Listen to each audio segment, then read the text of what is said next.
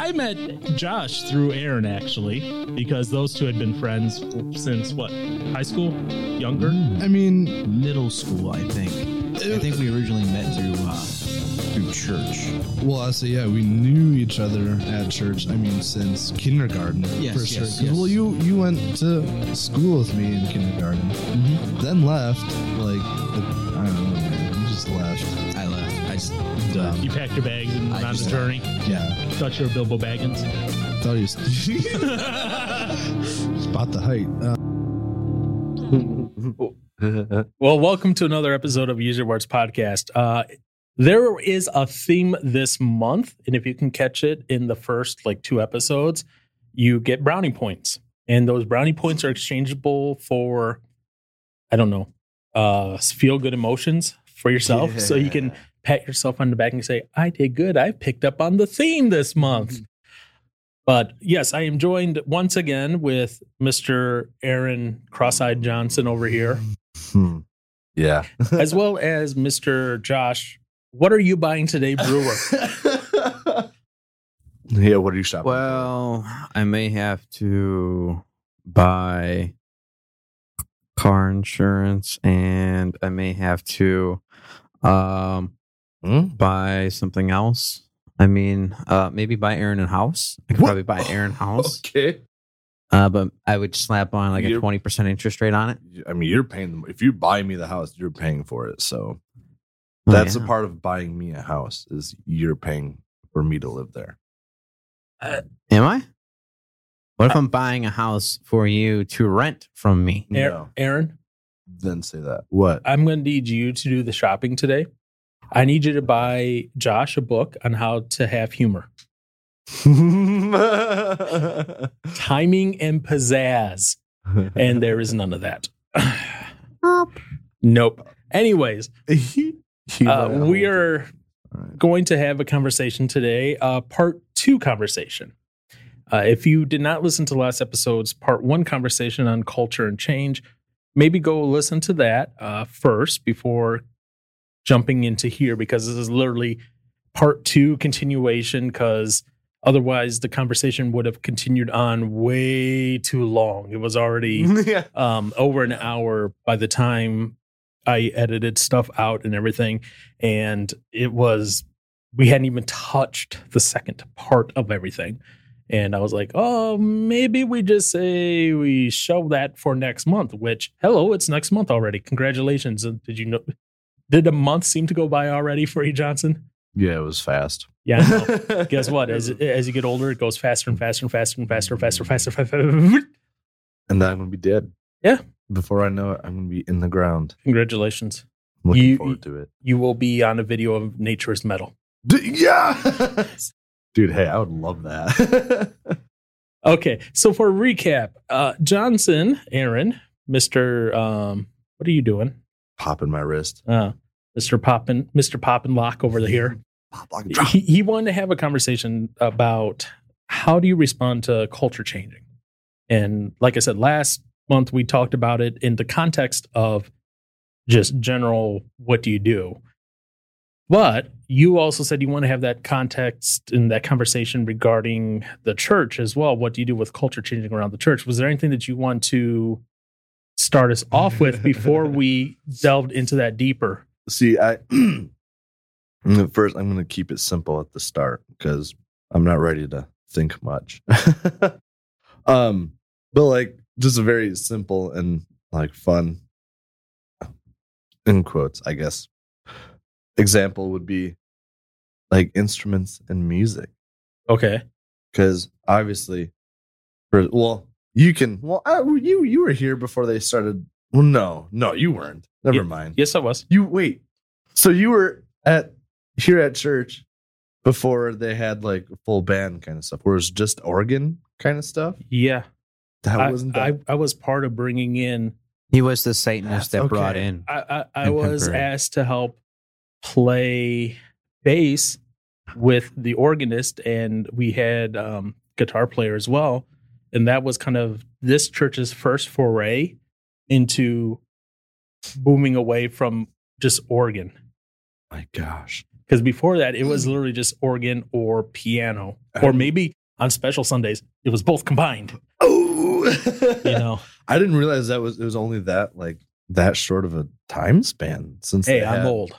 You're not that. You're only 12 years older than I am. Yeah. So I would have actually been. Man. I actually would have been about 16 when we started that. When you started getting bass, and more instrumentation into it. So that's only like 21 years ago. Okay.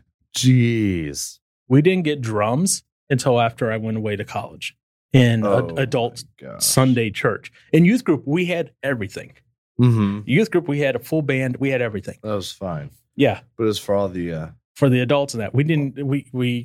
Yeah. And when we started having drums upstairs, and Andy, I wish he was available for this conversation, but because he went through this. Yeah. But they had to hide the drums at first, like behind pews and that, because it was the older people didn't want to see them. Oh my! That is so weird. That does blow my mind. Now that being said, this is why they went to electronic drums, is because electronic drums to the older people were more acceptable than the acoustic drums. None of this makes sense to me. So that was just how they did it, and right. That's why we kind of have that tradition now of using electric drums upstairs. Now, that being said, not everyone who was old was like, "Oh, drums are of the devil." Yeah. There were some people who were like, the older persuasion would be like, "Hit those drums harder." Really? Yeah. They're like, "I want more drums. We need more drums." And I would get the same thing on bass. Like, "I want more bass." Yeah, dude, absolutely. And the person actually I played with, I don't know if you remember them, Mr. and Mrs. Fuller.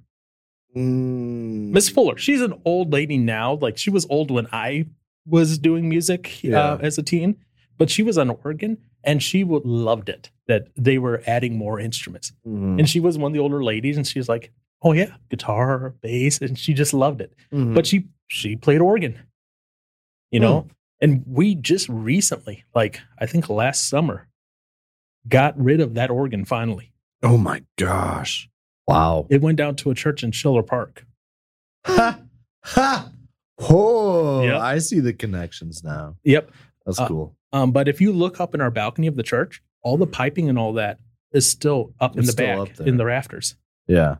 Yeah. Wow. Because, okay. So, on the stage that we have upstairs at church? Yeah. There used to be 3 rows of pews up there for choir. Really? Yeah. On the stage. So where the band is now? Yeah. It was like a choir pew set. Like that we had choir robes and everything. Oh my goodness. But yeah, it was like 3 rows of pews for the choir. Where the ramp is, for, now we're handicap accessible upstairs for the ramp to get up to the stage. Yeah. But where that ramp was where the musicians used to play from. What? Yeah. What? That's where the organ was, and that's where me as a bassist would play from down there. Oh my goodness. Because, okay, my first time coming to this church was 5th grade. Okay. So that would have been, So you would have been like around 11, 12, maybe. Yeah. That would have been like 2007. Okay. I think.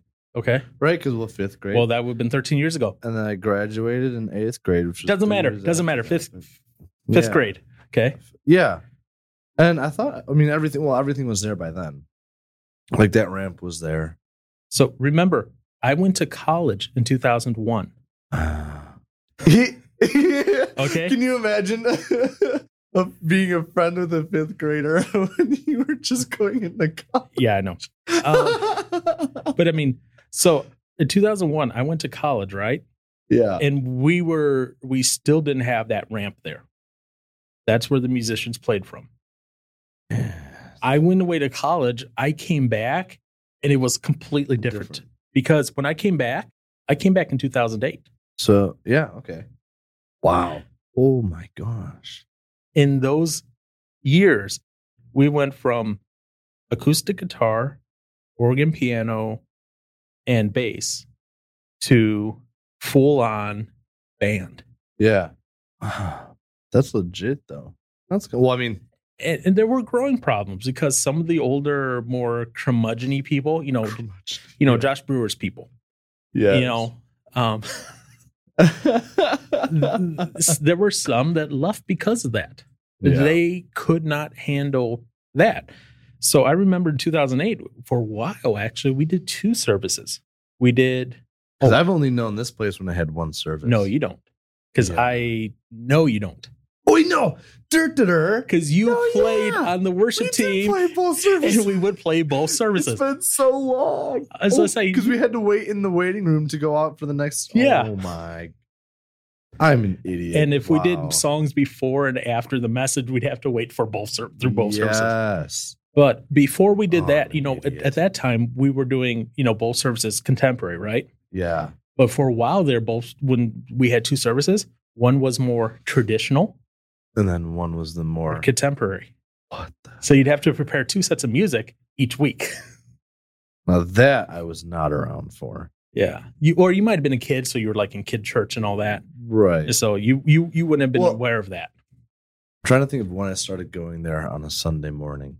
It was probably 7th or 8th grade. I think when I started going Sunday mornings. Yeah. So I think that by that time we had already phased that out. Yeah. At the same time, we were also phasing out other old technologies that we use. Because I remember when I was in youth group. Yeah. For music, when we'd play music downstairs. Yeah. We didn't have a projector for the youth group. Oh. We used overhead transparencies. Oh, yeah. So we'd have to have someone sit there and flip transparency slides. Dude. No, not flip through the slides. Not actual slide. sheets of paper. Yeah, I'm sorry. They'd have to actually take it off and put the next one on. Yeah, because we had that at for Racine Christian School and stuff like that. So our teacher, Mr. Bratt, he would be playing the keys and doing the worship, and then one kid from his class would be in charge of changing the sheets of paper to project up on the wall and stuff like that. So, yeah, that stuff was awesome. So we had that fun as well. Yeah. And then if we lost the transparencies, well, we couldn't do that song. Yeah, it's over. It's like we have to create those transparencies all over again. It's just like, yep. Oh. So, culture technology-wise has changed in the church dramatically, at least since I was a teenager. Yeah. Well, yeah, and and now, like what I run upstairs, it's ridiculous because upstairs I have a computer dedicated for Easy Worship that runs into an HDMI repeater, which runs into a streaming box. That streaming PC takes the HDMI signal from the other computer, the 2 HDMI signals from 2 cameras, combines them into multiple images and layers, and then I pick and choose what's happening and sending out to a live stream. At the same time, all of our audio is coming into our main soundboard that you're familiar with upstairs. Yeah. And then every channel is going out independently to a second soundboard, which I control and adjust the audio levels for the stream on the fly for each channel independently. So it's a different mix on the stream than from the main, which I then put into the stream computer. I'm adding artificial reverb on the fly. And so I have all these streams of channels. Oh, and we're still, for Easy Worship, we're projecting something different up front from the back, which is also projecting out to the TVs in the foyer. So it's like we have gone from transparencies to, oh boy, we are complex all over the place. Yeah. Oh my goodness. Because you guys still have the same board though, right? The main board. Still the same board. Okay.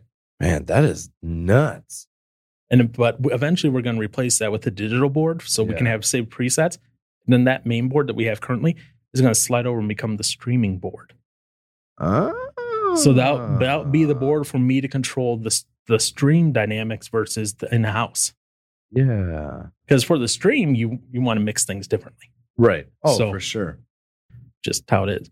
But it's interesting watching that culture change, right. Because it's also changing at the same time as culture as a large is changing, where we're moving more and more away from that analog to that digital. Everything is digital. Because I'm now so since COVID has started, I really have not played with the worship team. Yeah, no, yeah, you've all been because doing streaming I've been doing all the digital stuff because that's kind of my realm, you know. And right. Technology. I'm at the point almost where I can almost go back to doing music again. Oh, nice. Like I've gotten a lot of it one button automated. They hit a button, everything, you know, flips over to the correct stuff. Oh, that's sweet. That's nice. But being back there has allowed me to see something. Even people who are older than me, you know, who who grew up with just everything being analog and, you know, everything non-digital, they have their iPads out and they have their Apple Pencil and they're sitting there jotting notes on their iPad during the sermon. People that are older than me. Wow. You know, I'm not saying like they're decrepit Josh Agee and walking around with walkers and that. You know, they're still, you know, Mr. Coates, for example. Oh, for sure. Like he's out there, he has his thing and he's just jotting away on his iPad and just going writing his notes. And it's just interesting watching from the back and seeing the people who have adjusted, they have adjusted all in. And the people who haven't adjusted, they're no longer there. Some of them because they passed away because they're so old. But some of them, they're like, no, I don't want this. And I'm leaving. Which I'm trying to think of, like, I guess I feel like it'd be hard to find a church that. There's one right by my house. Oh, there is? It's like, you know, like when you think of stereotypical old-timey churches, it looks like that. And it is that. It is that. You know, very much so. You know, it's white. It has the high point ceiling. It has, you know, the bell out front. It has the old analog sign in front. And it says on there, come in for piano and organ only music. Oh my gosh. I'm just like, you know what? But the thing is, they are working for, you know, probably their biggest group of people there, probably the older generation. Mm-hmm. Those who don't like it. Because, you know, when they moved away from the organ and piano, and I will admit this, we moved away from a lot of hymns and we moved more towards the contemporary music, which can get repetitive at times. Oh, just a little bit. Just a little bit. And the hymns are good still. I have nothing wrong with the hymns. Oh, yeah. I like hymns. And you modernize them a little bit. And when I say modernize, I'm not like saying, you know, let Josh write a new chorus of this. I'm saying play it with more than piano and organ. Yes, add some, you know, high distortion guitars, some double bass drums, and, you know, some screamo. You gotta have the screamo. Okay, that's taking it way too far. I'd have to leave it that church at that point. The culture would change way too much for me. But I'm joking. But in all honesty, there are churches, guess what? Where that is the expected norm.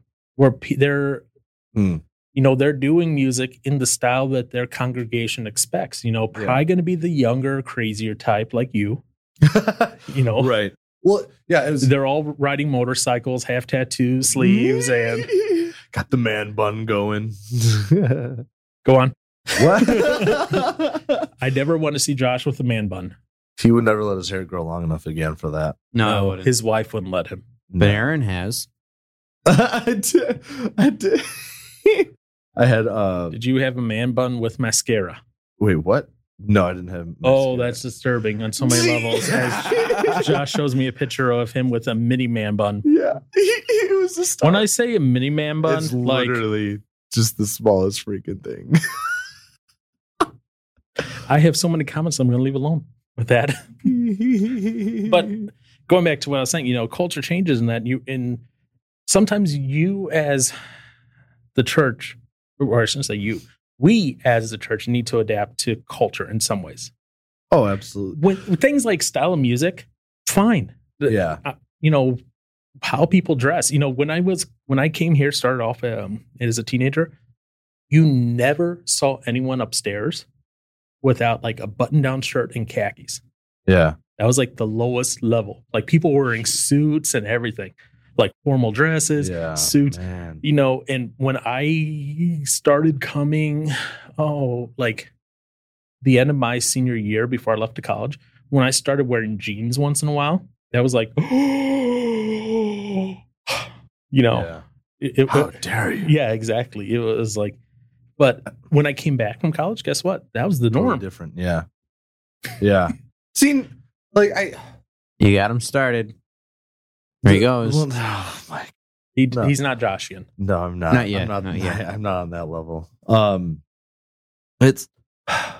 I guess it is. I would say it's cool that there are like those churches that will kind of like keep it how it was for like the older generation, like how they wanted it. Yeah. Because I mean, I don't know. I guess it would be easy for me to kind of be like, well, just catch up with the times, man. But it's at the same time like probably when they were growing up, music was totally different for them. But then like they've had their own things where they've added stuff into things, and that older generation from them is just like, so I mean, it's okay. So let's be fair about the music. Let's talk about the music portion. Let's be fair. This older generation, they grew up with things like Woodstock and that happening. And what were they seeing at that happening? Everything antithetical to what they were learning in the church. You learn the church, the 10 Commandments, all these things about being moral and everything. You grow in your relationship with God and with Jesus, and you're taught, okay, look, this is how you do things. Right. And, it's like, okay, be modest in some form. Don't be drunk. Don't be a drug user. Be sober-minded is essentially that thing. Be one man, one wife. You're not sleeping around that. And then you have stuff like these music fests where it's like, dude, give me all the drugs, drugs and orgies and rock and roll and everything. And all of a sudden they associate rock and roll with these negative behaviors that they see as completely opposite of what they want. Yeah. And then that's where you see the guitar, electric guitar and drums and all that stuff. And people are like, yeah, that's evil. So I get it. Yeah. And that's why I said, I'm glad there are churches that still are like that for, they're for their demographic. Because let's be honest, that older demographic, like it or not, we all die. We all age and we all die at some point. What? Congratulations if you're just hearing that now. Death rate is 100%. Yeah, exactly. We have not found a way to upload our consciousness to the cloud yet. Oh my gosh. So that would be interesting, because even if you could do that, what about your spirit? You can't upload that to a cloud. Yeah. Or if you've ever seen the show Futurama, the heads in the jar. Yeah. We don't have that technology yet either. No, we don't. Well, so anyways, death rate's 100%. So those old churches like that, eventually at some point, guess what, Johnson? You're going to be the old person in one of those churches. I know. And I'm probably going to be like, for the kids that are growing up and changing things, I'll be like, this is awful. Well, here's the thing. There's a difference between something you don't like and something that is awful. Because something you don't like is a preference. Yes. It's a style of music or whatnot. Or maybe like how you dress, right? Now, something that's that's offensive or whatever, that's not a preference, something that's wrong. Like, let's say, I'm trying to think how to phrase this delicately. Have fun. Yeah, I know. You're not going to find a Christian believing church that's actually following the gospel and everything. That's going to be like, for communion today, it's a shot of heroin. Yeah. Okay. Let's go. Okay. Now that breaks from preference. Like that's that's wrong. Yeah. Versus Aaron goes to a church as an old man, and country is now the new heavy metal. So the teens are rebelling by listening to country. Oh gosh. See, again, that's a preference thing. And as old man Johnson would have to go to a church that does more traditional rock and what we call contemporary music now, right? Which will be oldies then. Yeah, it's funny. I always remember my dad telling me the story of how, like, when he was in some kind of like I guess audio store. I don't remember what it was called. But one of the things he was by, a Led Zeppelin song started coming on. And so he started turning up the volume, and the store owner was freaking out because Led Zeppelin was like devil music. Yeah. Because that was rock and roll. And like now, I mean, you look at Led Zeppelin, like that's classic rock. Like that's nothing crazy. And then you have, I guess, metal and hard rock stuff. Now that would be like, this was just considered devil worship. Well, music from the 90s is now considered oldies. I know. So that's crazy. Congratulations, Johnson. Well, you too. You're a 90s baby. Well, late 90s.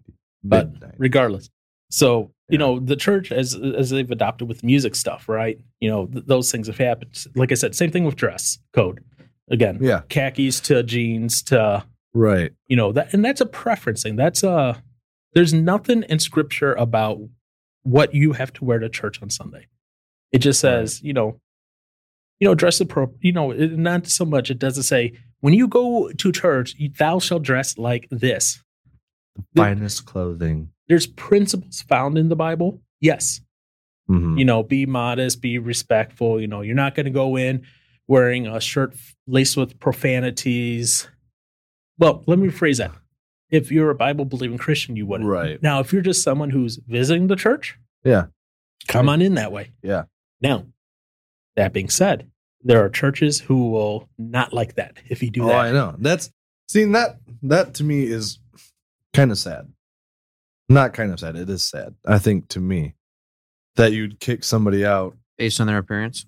Well, and it doesn't even just have to be appearance. Because, if you have someone that, one is just learning about the church and maybe, learning about God and goes to church to check it out, they're going to behave as they normally would behave. What do you expect? You don't expect some, person to just walk into a church and just be like, a new person and have a whole whole different, attitude and just how they act. Right. So it's like you're going to kick someone out because they're just being them. Yeah. Yeah. See, I'm kicking you out of my church because you would kick them out. I don't want you there. I'm just kidding. but no, that's a valid point, because unfortunately in the church, culturally, we built our own little subculture in the church. Mm-hmm. And we said, this is how everyone inside the church should act. Must be. And then when someone deviates from that norm, it's all of a sudden, what the heck? Yeah. All hell breaks loose. Yeah, literally. Yeah. What we have to remember is in our culture, and I hate to say this, but our churches culturally, especially in the conservative churches, I'll put this way, conservative churches, your more liberal leaning churches, not so much, Mm-hmm. I don't ever see this church ever. When I say this church, I'm pointing to this building here. I don't see this church ever performing a gay marriage. No. But there are churches out there, I know because she used to date my roommate in college. Okay. Where now her and her wife are co-pastors of a church in New York. What? Interesting. Yeah. Wait. Yep, you heard that right. No, not that I didn't hear that right, but it's New York City. No, yeah. Wasn't there, wasn't a Hillsong church from New York got slammed about something? Could be. Granted, this was quite a while ago, but interesting. Okay. Because what was it? I know a coworker, he was telling me about, he knew someone that got baptized at this church in Milwaukee. And I think, okay, I could be getting this all wrong, but it was something to the degree of the pastor was it a woman? That was, I don't know, I think she was gay. And then the church was, I don't know, gosh darn it. I don't remember what he said now. Oh, well, I quit. I'm done. Okay. I was like, I'm done trying to remember this. It was really just really bizarre. Or maybe he was just making, he could have been making it, but I thought I don't know. But that's interesting in New York City. Yeah. New York City is home to one of the Hillsong churches that you're thinking of. Okay. But that in itself is also dangerous because now you're changing. Now, to be fair, Hillsong Music does some great music, right? Yeah. Now, here's an article from Vice. Just the headline tells you more than you need to know. New York City's newest megachurch, which is the Hillsong Church, is more popular than Jesus. Oof. Mm-hmm. What? Wasn't it one of the guys from the Beatles said that they're more popular than Jesus? Probably. Yeah. That did not go well for some people. I think that was because one of the guys from the Beatles was actually, was killed. And I thought that was for the killer. That was one of the reasons he had killed them. Not know that off the top of my head. Yeah. Don't listen to what I'm saying, really. Don't take it as 100%. You're pulling a Josh. Yeah, I know. It's one of those weeks for me, so I'm off today. Great. Yeah. But where I was going with this, we have a lot of conservative churches whose culture kind of like peaked in early 2000 and they've stagnated and stayed there, right? And they kind of expect everyone else who comes in to kind of mold into their culture a little bit. Mm-hmm. And then you have these popular mega churches, which what they do is they say we follow Jesus, but then they water down everything so that way it appeals to everyone no matter what. You know, and I don't want this to be heard wrong. There's a difference between saying come into the church and be changed by, Jesus. Be changed by God and his word. Yeah. Where you're a prostitute, a drug user, whatever. There's a difference between that and saying, come to the church and feel good about the things that you do because Jesus loves you. Yeah. Which he does. He does. But there's that difference. Yeah. In one case, Jesus is changing you. Mm-hmm. Yeah. You come in, Aaron, the heroin addict, comes into the church, and maybe he's obstinate for a little while and he doesn't want to change anything. But over time, God softens your heart and you do change. Yeah. That's one thing. It's a different thing if Aaron, the drug user, comes in and hears from the pastor, oh, you're a heroin user? Bless you. You are blessed. Oh, yeah. See, what happens to those people that only hear that kind of stuff? Well, then they get upset when anyone says, hey, otherwise, you want to be a Christian? Guess what? There's some things that you need to know. You need to follow God. You need to, actually make sacrifices and change how you live. And they're like, whoa. I don't want to change how I live. I want to be comfortable doing what I want to do. Mm-hmm. I want to watch all the porn, take all the drugs, have all the sex I want, and still come to church and be like, oh, hallelujah. Life is good. It doesn't work like that. Now, that being said, there are Christians who do the same thing. Then that's not an excuse for it. Mm-hmm. There's, you're talking in the gospel where, I forget the exact reference, but where Paul says, there's grace and everything. And he's like, so the argument essentially is the people are going, oh, so there's all this grace. And as we sin, we're covered by grace and everything. We're forgiven. So I can just continue on sinning and all that. And he's like, no. That's not the point of this. Yeah. Yes, there's that forgiveness there for you when you do screw up. Because guess what? As humans, we all freaking screw up. All of us? No, yeah, all of us. All of us. In some way or another. Yep. All of us are going to screw up in some way or another. See, I'm sorry. Keep going. No, what were you going to say? So my lovely mother. So Josh and I and a couple other friends, we went to Door County. It was 2 weeks ago now already. Holy crap. She and my dad were like moving my car or whatever while I was gone. And when I get back home, I get in the car, she had changed the station to this like Christian, was it Moody station or whatever? Okay. It was 90.1, whatever. And I get in the car because at work, I'll go to my car for lunch and eat my car and whatnot. So I'll turn on the car and listen to music while I eat. But during my lunch period, there's this pastor named Alistair Begg, I think it is.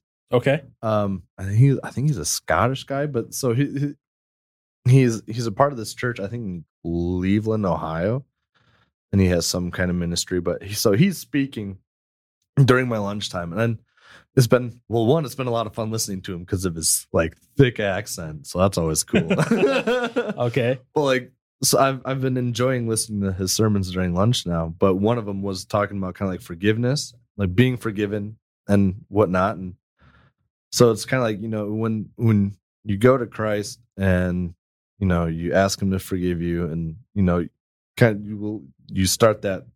take that step in trusting Christ and following him, that forgiveness, that's like it's done. Right. You're forgiven, past, present, future, whatever.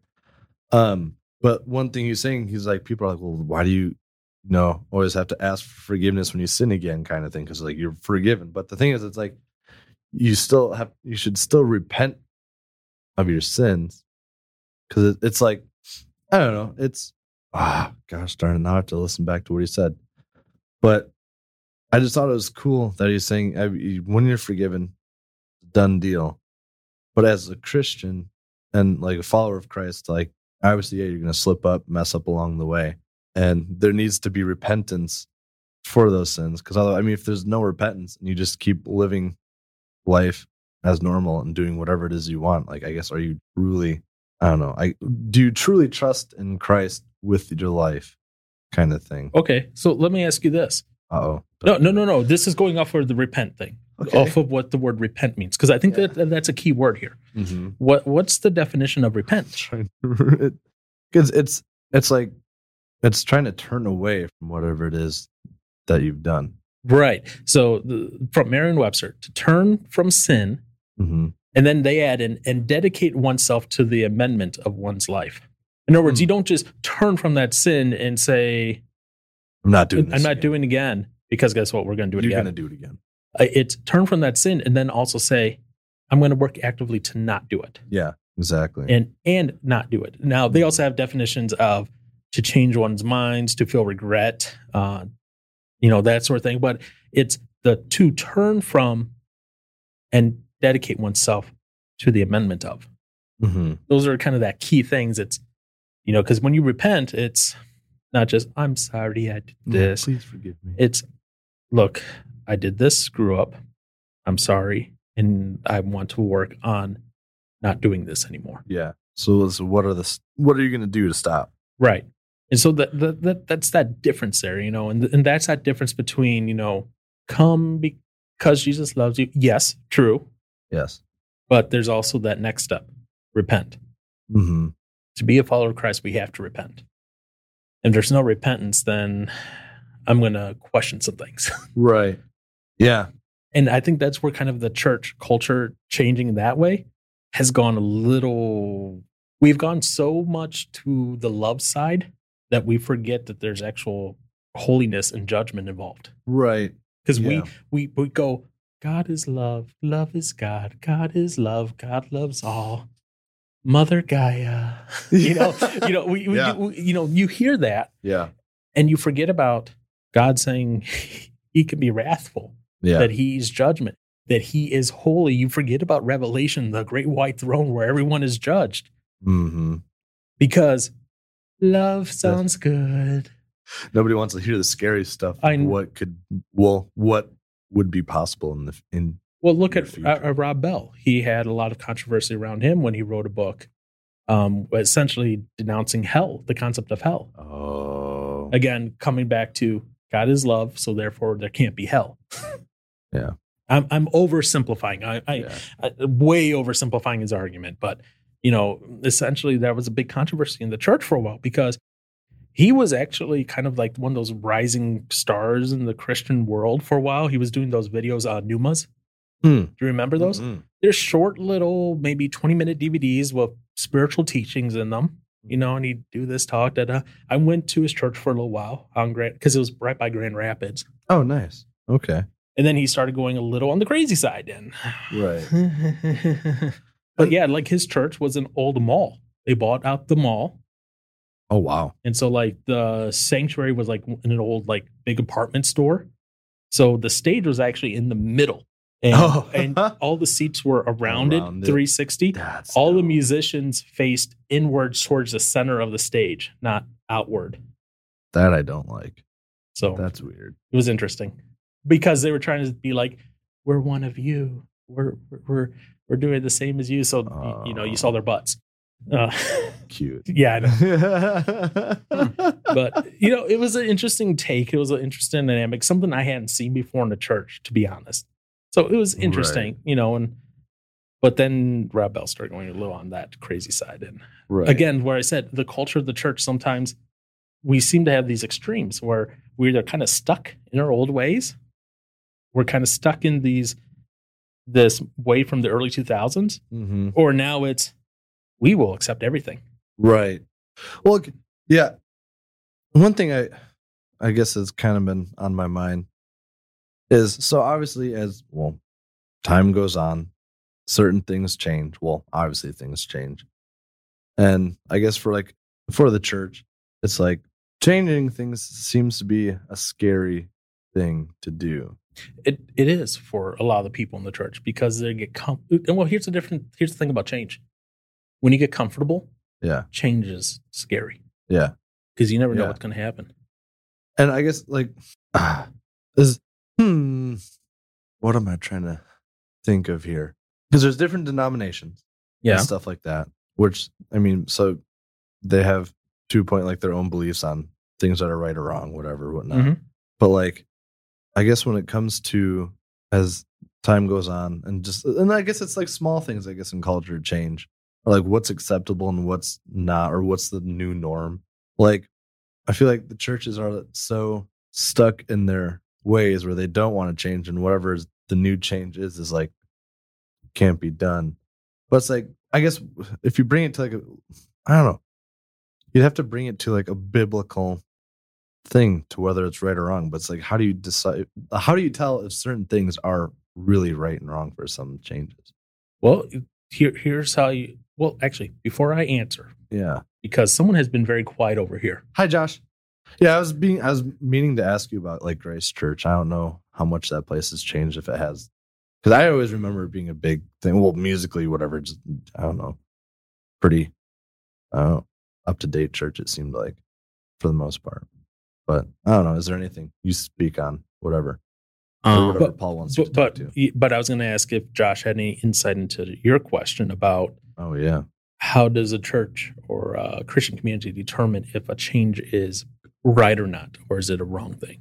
Sorry, you get the hard question right off the way. Yeah, exactly. I think that's pretty much up to the elders. The elders sit there and the elders are going to try to decide the vibe of the church.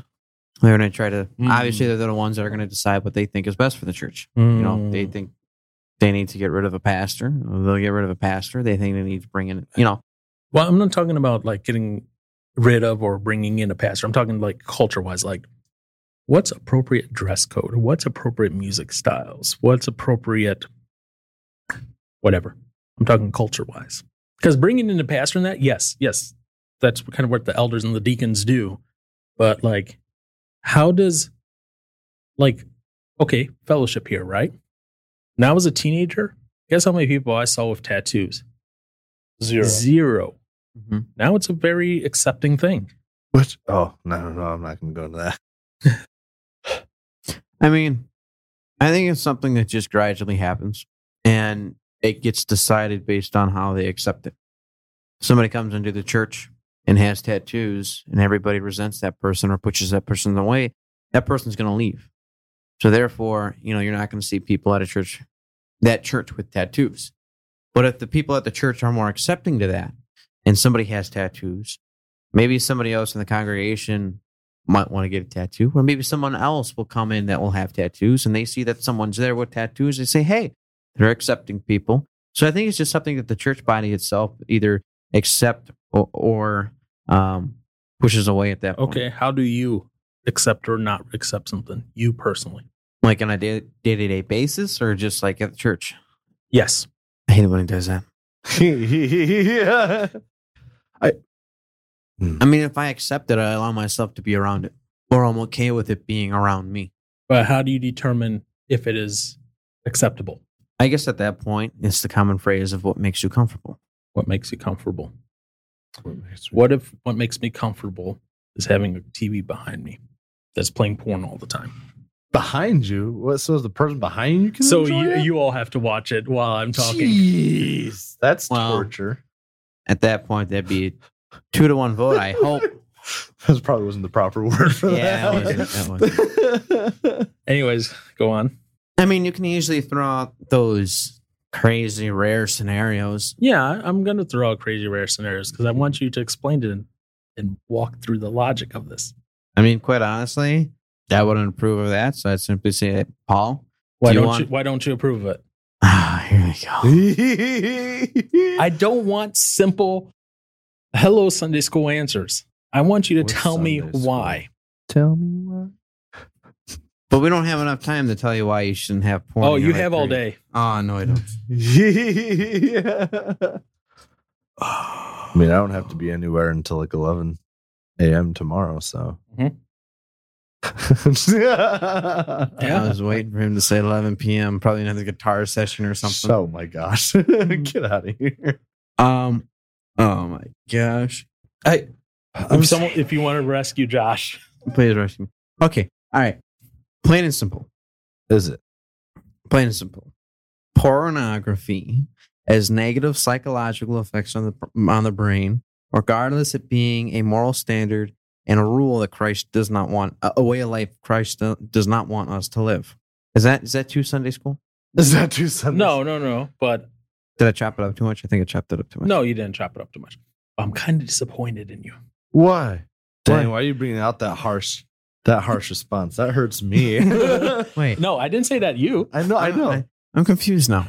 I am. Because I didn't say, I don't want, like I said, I don't want you to give me the Sunday school answer. The Sunday school answer would be because Jesus said so, which is kind of where you started at. So my answer to this would be this. Uh-oh. Let's look at any topic.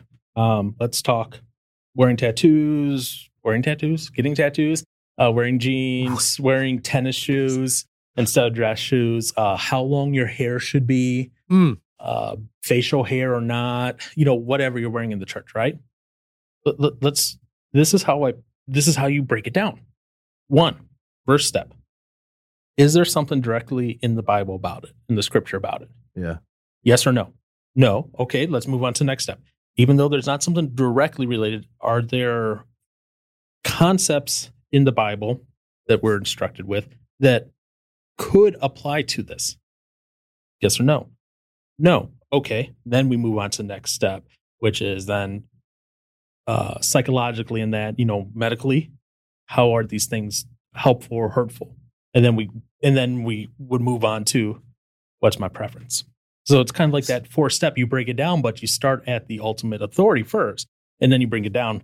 And that's why I said, I'm kind of disappointed in you, Josh. I would have expected you to at least get 2 of those steps. Well, I wonder if Josh is smiling over here now. I can use a little juice. Need a little wake up. Oh, this is empty. Never mind. I don't have anything. You failed me. I did. Yep. We can go get you one after this. Anyways.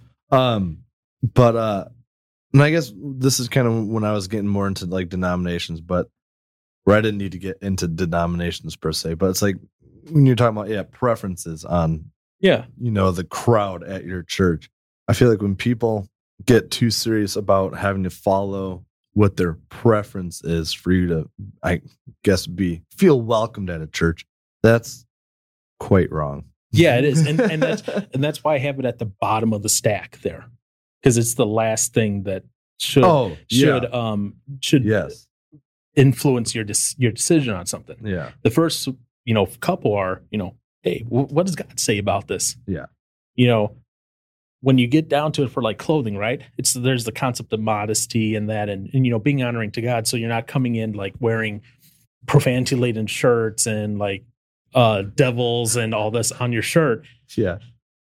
Again, if you're coming in off the street, because here's the whole concept about these things. The rules and the principles laid on in the Bible, guess what? They apply to Christians, not to Joe Schmo coming off the street who's not a Christian. Yes. So, me as a Christian, I'm coming to church if I have like satanic words all over my shirt. Right. Not only because they're satanic, but because that's blasphemous. That's against God. That's not being respectful to God coming in. Mm-hmm. Could I come in with a tank top? Yes. Yeah. If it's just like a plain black tank top, you don't want to see me in a tank top. But if it's a plain black tank top, I come in, I'm being respectful. I'm not like doing crazy things or anything. Yeah. You could do that. Yeah. Now, if you're Joe Schmo Josh coming in off the street who is an atheist and you're wearing satanic shirts or whatever, guess what? Come on in. But as we talked about earlier, there are those churches, because their preference, they want you to be in a suit and a tie and all that. They'll look at you at the door and be like, go away. See, it's like at that point, it's, I would feel like you have to examine yourself as either a church or just a leader of a church or whoever it is you be that's making that judgment. Because it's like at that point, it's like, are you just upset that they're not following what you would prefer? Because it's like, I guess that's where you ask the whole question that what would Jesus do kind of thing. Where it's like he wouldn't turn somebody away from coming in to check it out that would be deemed offensive to Christ and God and whatnot. Because, like, I mean, obviously, you look at the tax collector guy that Jesus went out to reach out to, and then as Zacchaeus, right? Yeah, was a wee little man. Yes, wee little man was he. Because, like, that's how you know. Yeah, I know. I always have to sing that song to get that name right. But like the crowd that was following Jesus did not want to have anything to do with Zacchaeus. Like they were like, I guess when was it reading it, like they were like making like, was it muttering or mumbling to each other, like, you know, about this Zacchaeus guy, like, hey, get out of here, like, you know, kind of thing. But Jesus is like, like, come on in. And then at one point he's like, I want to, wasn't it him that he's like, I want to go to your place and hang out with you and stuff like that. And yeah. And so there's nothing wrong with hanging out with people who are unchurched. And unfortunately you have that, especially in the very conservative churches. Like you can only hang out with, which is disturbing to me, churching people, churchy people. Yeah. You know, yeah, that is because how do you expect to reach out to others? Now, but then that's what the mission field is for. To be fair. Yeah. I'm going to preface this with the to be fair. Your core group of friends should, I'm not saying they all should go to the same church, but they should have that same spiritual belief. That's your core group. Can you have friends that you're close to, not your core group, but just you're close to that are outside of the church environment? Yes, you should. Because guess what? Real life, you have to interact with people who are outside of the church environment. Oh, yeah. My job every day. People outside of church. Yeah. But guess what? We get along well. And I feel like that is a good example of, I guess, it depends on, I guess it depends on the person, but that could be a good, like, example of, like, a true believer of Christ being able to get along well with others that don't. But then you could also have that person that, they might go to church, but they get along with people that don't, but it's because that's their actual lifestyle thing. It's like, so that's a whole, I guess, different other thing. But, and that was another interesting thing. I was listening to another Halsterbeg sermon or whatever, and he was talking about, like, you know, how little people would be like, oh, I only listen to Christian music, or I'll only read books that are written by Christian authors. And, you know, whatever they do, it's got to be a Christian based thing. They don't do anything that is of the world or whatever. They don't get, he's like, that does you no good, or it doesn't do anybody else any good either. It's like, as a Christian, we should be able, like, we should know what, you know, what's going on in the world and all that other stuff, and not be afraid to, like, be involved in stuff to learn about it. But it's like, we're, I guess, kind of going to where you say, you know, for friends, at least, you have your core group is, you know, I guess for, like, what I'd say we have similar beliefs in Christ and stuff. Yeah. So, like, having you as, like, a core friend is good. And I guess he was pretty much saying, it was like, where you base your knowledge and your beliefs, he's like, that should be in the Bible. Is it okay for you to go, like, read something that's not, like, a Christian thing, or listen to music that's not Christian? Yes, as long as it's not anything that's blatantly against, I guess, the Bible. What? I'm thinking of some songs that you used to have in your rotation. I know, yeah, and I've taken some of those out. Good. Because they were bad. See, and that's, man. I remember when he used to get, like, real dark, and he would sing those around everybody. I would. Yeah, you would. You don't even remember. Paul and I are looking over here like, yep. Like, we'd be over at your house or something, and you'd be like, beep. And then I can beep. And Paul and I are just like, I don't remember these days. It was taken over. It was, like, in your low period. My low period. Your low. I remember when you asked me if I was goth because all I wore was pretty much black at school. Between the mascara and the black. And the music. I mean, it was a fair question to ask, I suppose. He was only asking because he was your boyfriend at the time and you didn't know it, so he needed to know. This is true. Yeah. But anyways, go on. The thing I hate, man, about music is I hate it when the song is super good instrumentally, but then once you learn the lyrics, they're garbage. And then like, I want to listen to this song, but like part of me says you shouldn't listen to this song. So it's like, yeah, I know. Like I had just, man, I was so bummed about this song because I was looking forward to like potentially like covering this with the Skyrap band or whatever. And it was called Man in the Box by Alice in Chains. Okay. And after, I hope I got that right. No, I'm pretty sure I did. Yeah, it is Alice in Chains. After like, my bandmate Lucas was talking. He's like, I actually started paying attention to the lyrics in that song. It's like, I don't want to have anything to do with playing that song or covering it. Where it's talking about like, oh yeah. I never knew the lyrics to this song. I just knew that they said Jesus Christ in the chorus. I was like, okay. Yeah, they're using it more as a swear word type deal. Yeah, I learned that recently. Mm-hmm. Now I do not like the song anymore, which sucks because it's a fun song to jam to. But now it's like after knowing the lyrics of the song, I'm like, no, makes me sad. Yeah. Feed my eyes, can you sew them shut? Well, it says feed my eyes, now you've sewn them. Oh, shut. I pulled it. That's what pulled up in my. Oh, okay. Well, maybe that's part of a different. I don't know. Maybe not. I don't know. Regardless, though, I was just like, well, that's not a good song anymore. So now I don't listen. Oh, jeez. Oh, that scared me so much. Oh my God. Whoa, that's scary. Sorry, that was an ad that popped up that got through my ad blocker. Wow. Because I was actually looking at the lyrics from multiple sites. Oh, okay. And they all say, "Can you?" Oh, okay. That's weird. Okay, so Google just right off the bat says no. And I was using Bing. Uh-oh. Yep. So I read the lyrics real quick. I was like, yeah, it's not. But so to be fair, okay. When I was younger, as a teenager, yeah. So when I was doing this, really, my only church influence was the youth group and Sunday morning, because my family was very unchurched.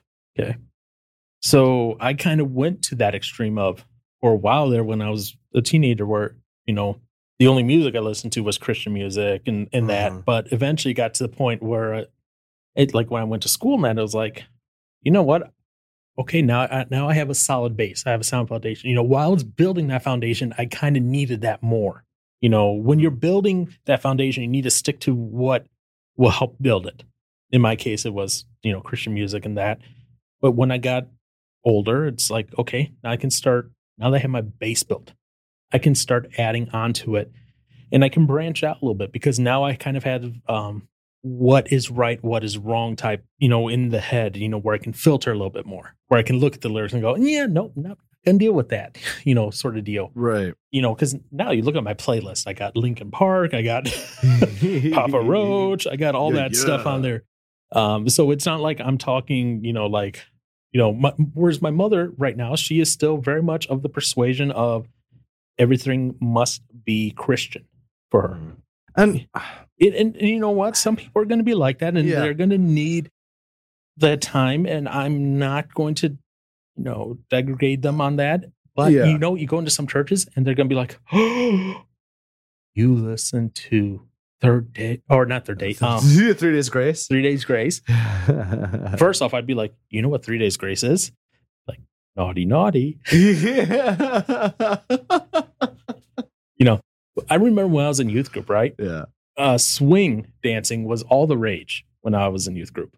Really? Like, it was a period of time where swing music came back, and like swing dancing was just like all the rage in the US. What? It was weird. So swing dancing is cool. The two of the youth group kids were doing some swing dancing, and I was like, "Oh, what song is this?" And the youth pastor, it wasn't Toby, it was Steve.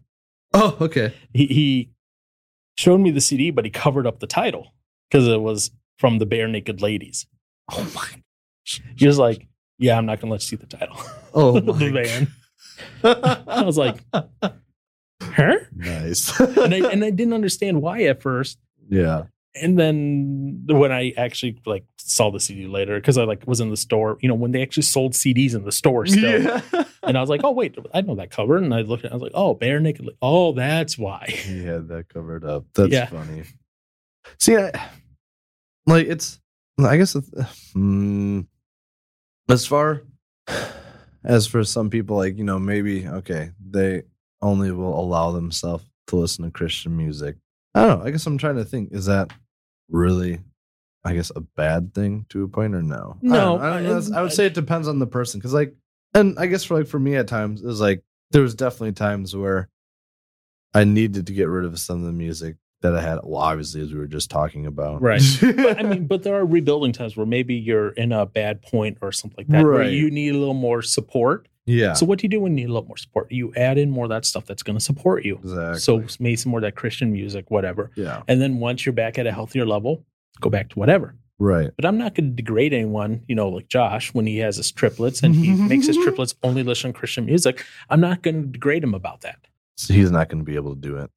Because, I mean, if he has me as a friend and I'm listening to my music while I'm with him, man. August burns her head. Yeah. His triplets will all be pan heads. Those are Skillet fans. I know. Oh, okay. Okay. That's true. Yeah. I know what. You know that spiel. I know the spiel. Come on. But I mean, if Josh does that with his triplets, Yeah. No. I'm not going to be like, Josh, you got to teach your kids. Because guess what? When you're a kid and under 18, you're still building your foundation, your base for the rest of your life.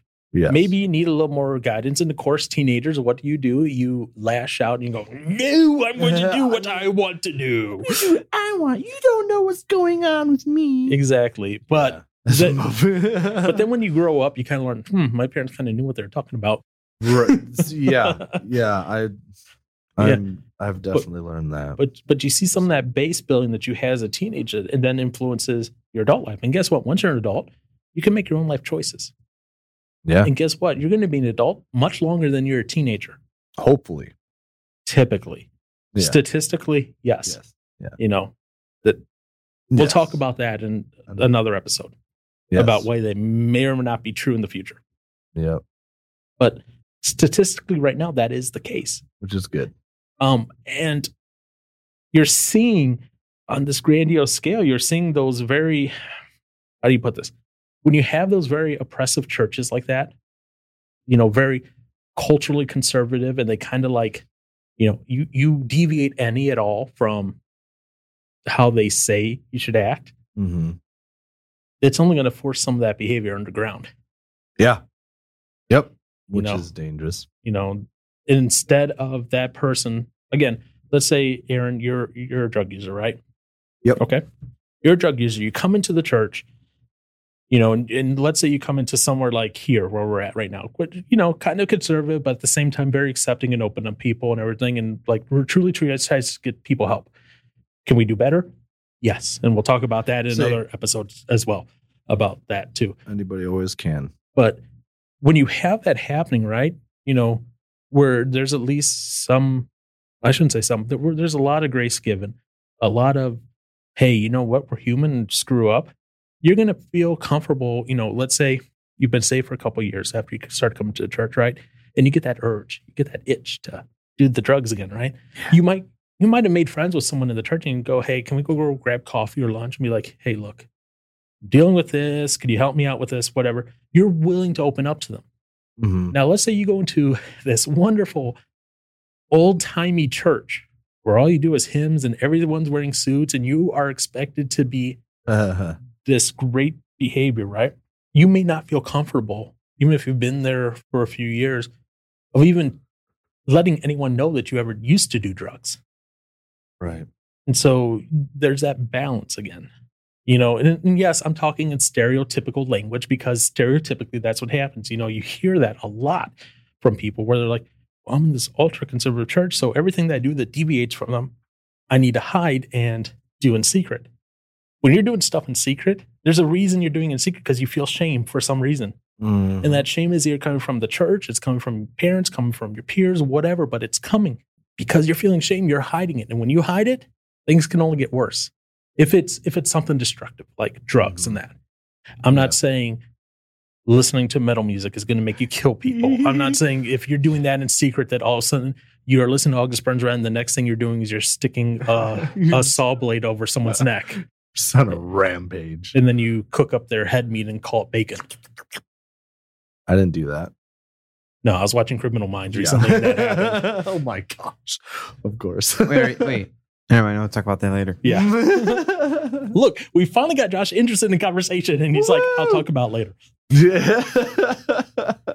So you have these things in the church going on, and it's just like, we got to find that balance. Mm-hmm. And to be honest, like I said, there's that very conservative, the middle ground, and the hello, we will take everything church, right? Right. And I see this middle ground church, their culture is going to have to change soon, because the rest of the culture outside the world changing way too fast. And those churches that are kind of in the middle or the ultra conservative are either going to have to change a little bit culturally, or they're going to become irrelevant. Right. Where people your age and younger will just go, they are so out of touch, I am never going to step foot in one. Or they are so unaccepting. Like, I will admit it, when I got my first tattoo, I wasn't sure how Pastor Dave would respond. And then he was like, I want to see it as soon as you get it. And I was like, whoa, what? Yeah. For real. So it was a different time. I wasn't sure how this church would handle it. Mm-hmm. Now, I know if I was in an old-timey church. Yeah, dude, you marked yourself. It was funny, after I got my back tattoo, I had a member post on my added a comment to my post of getting the tattoo, and like, oh, have you read Leviticus, whatever. You know how many times I've gotten that? Yeah. And I was just like, I was like, all right. I I was like, let's go through the theology of Leviticus here, and let's talk about this in context of the culture at the time in which the Jews lived, and the surroundingness, and what the tattoos were used for, and everything. And then let's also talk about what is or is not carried on through the New Testament, because here's the deal. And a lot of people don't understand. Yes, theologically, there's still stuff in the Old Testament that's very relevant. Yeah. Okay. But in reality, unless Jesus or one of the, I guess you could say, the authors of the Gospels and the various letters, epistles, and all that, unless they're quoting or coming back and bringing that up from the Old Testament, a lot of that goes away, because that was the law versus grace period. Right.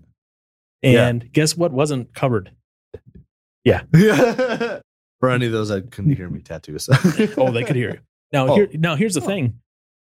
There's still this concept of, honoring God and not, making idols to other gods. So if I was getting a tattoo of Apophis on me, I honestly don't know what that is. It's an old Egyptian god. Oh, okay. Kind of thing.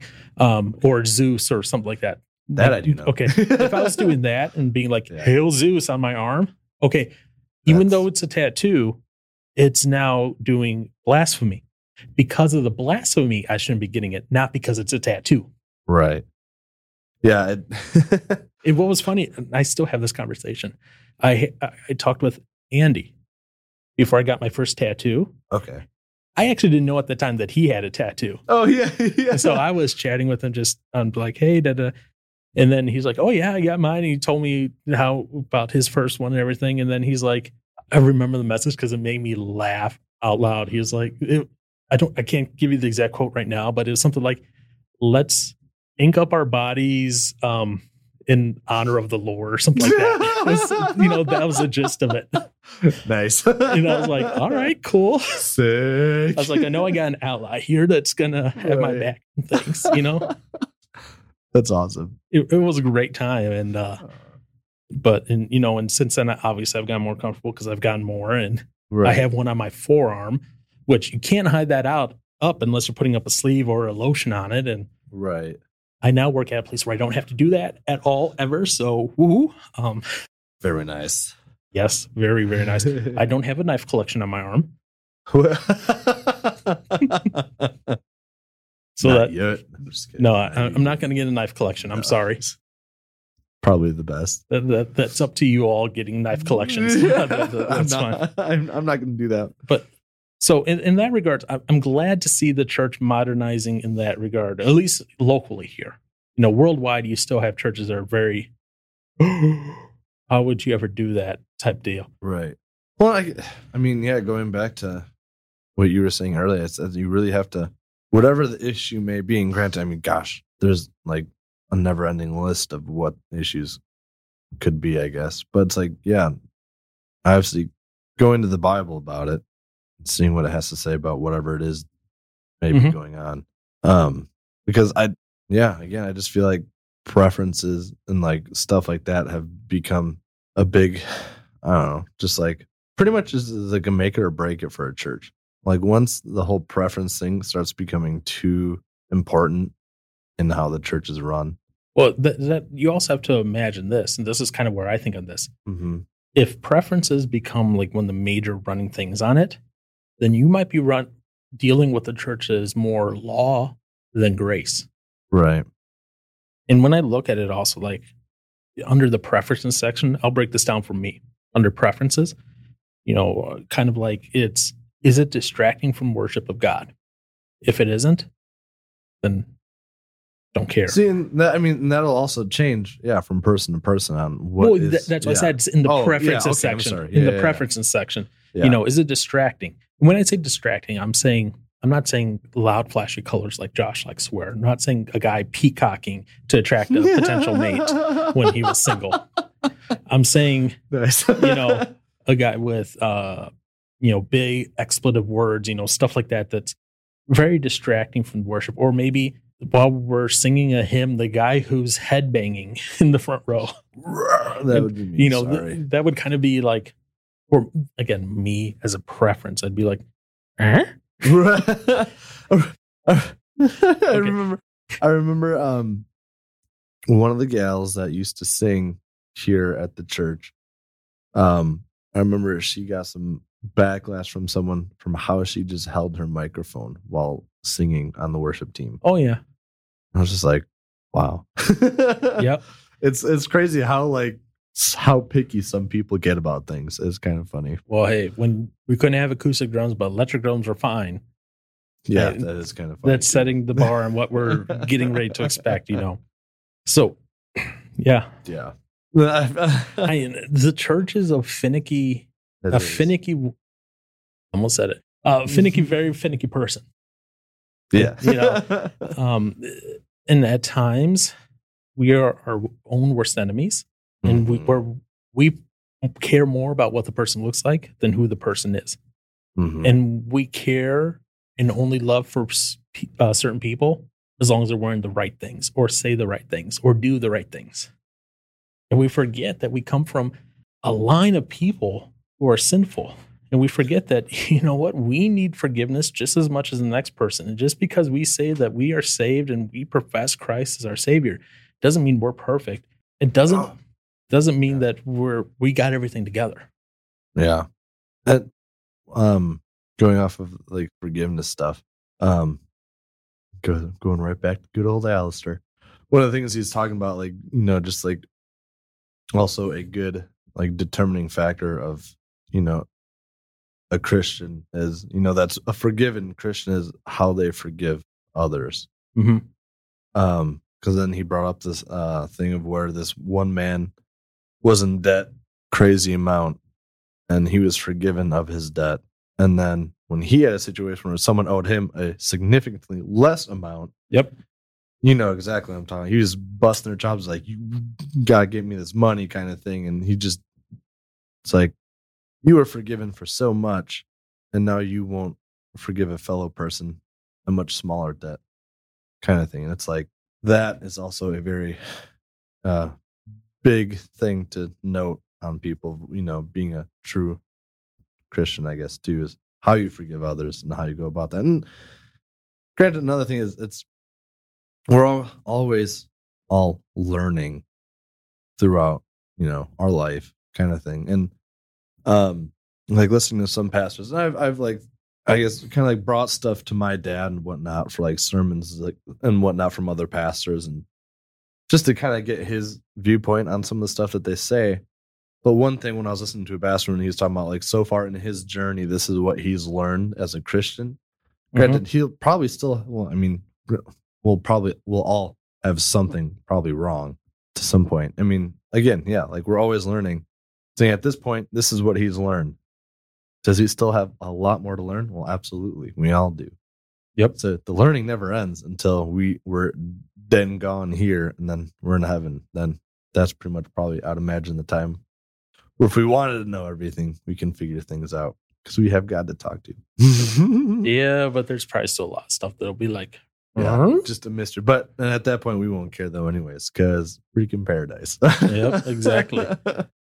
And then at that point, preferences on things like clothes and tattoos and hair and facial hair and piercings and music and walking style and breathing style and how you hold your microphone, and acoustic drum versus electric drum, and acoustic guitar versus electric guitar, organ versus piano versus bass versus a keyboard versus flat screen versus tube TV versus, all those preferences things just go out the window. Yeah, it's a thing of the past. It's no longer... It doesn't matter. Yeah. I love seeing Aaron's face as I continue down that list of preferences. He's like a confused dog seeing like 5 treats in a row. Like, which one do I go for first? Which one do I go for first? It never ends. Exactly. Goodness. Oh my goodness. So Aaron, do you have any final words that you want to say to wrap this up? Nah. Josh, do you have any more knuckles you want to crack before we wrap up? Thank you. Josh, do you have anything you want to say before we wrap this up? Nah. Into the microphone, please. Nah, I just need Aaron to crack my back.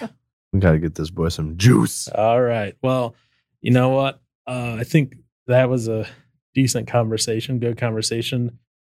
Check us out on our website, useyourwords.cc.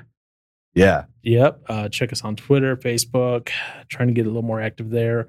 Aaron will eventually finish editing his video for, have you come up with a name for your Wednesday episode stuff? I really do like the Bible Belt. The Bible Belt? Yeah. Nice. I do like that. Yeah. That was super good.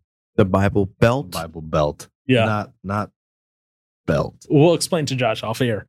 All right, cool. So Bible Belt, we're going to try to get some stuff edited up here soon for that. So hopefully you'll see that in the rotation coming monthly starting soon. And then if Aaron ever gets his act together and get over laughing at himself as he watches his own video and hears his own audio, maybe he'll want to jump it up to more than once a month. We'll see. Right. We'd never know. And so check us out there. Leave us a review on iTunes or any other place that you like to leave us reviews for. We are now available on Amazon Music as well. We are, I just added us to a bunch of new directories as well. Oh, so it's been a busy month, let me tell you, on the back end administration side. Oh boy. We got on a platform in India as well, apparently. What? So we'll see what happens from that. Sick. We're on Audible's podcast platform now. So yeah, we're just craziness all around.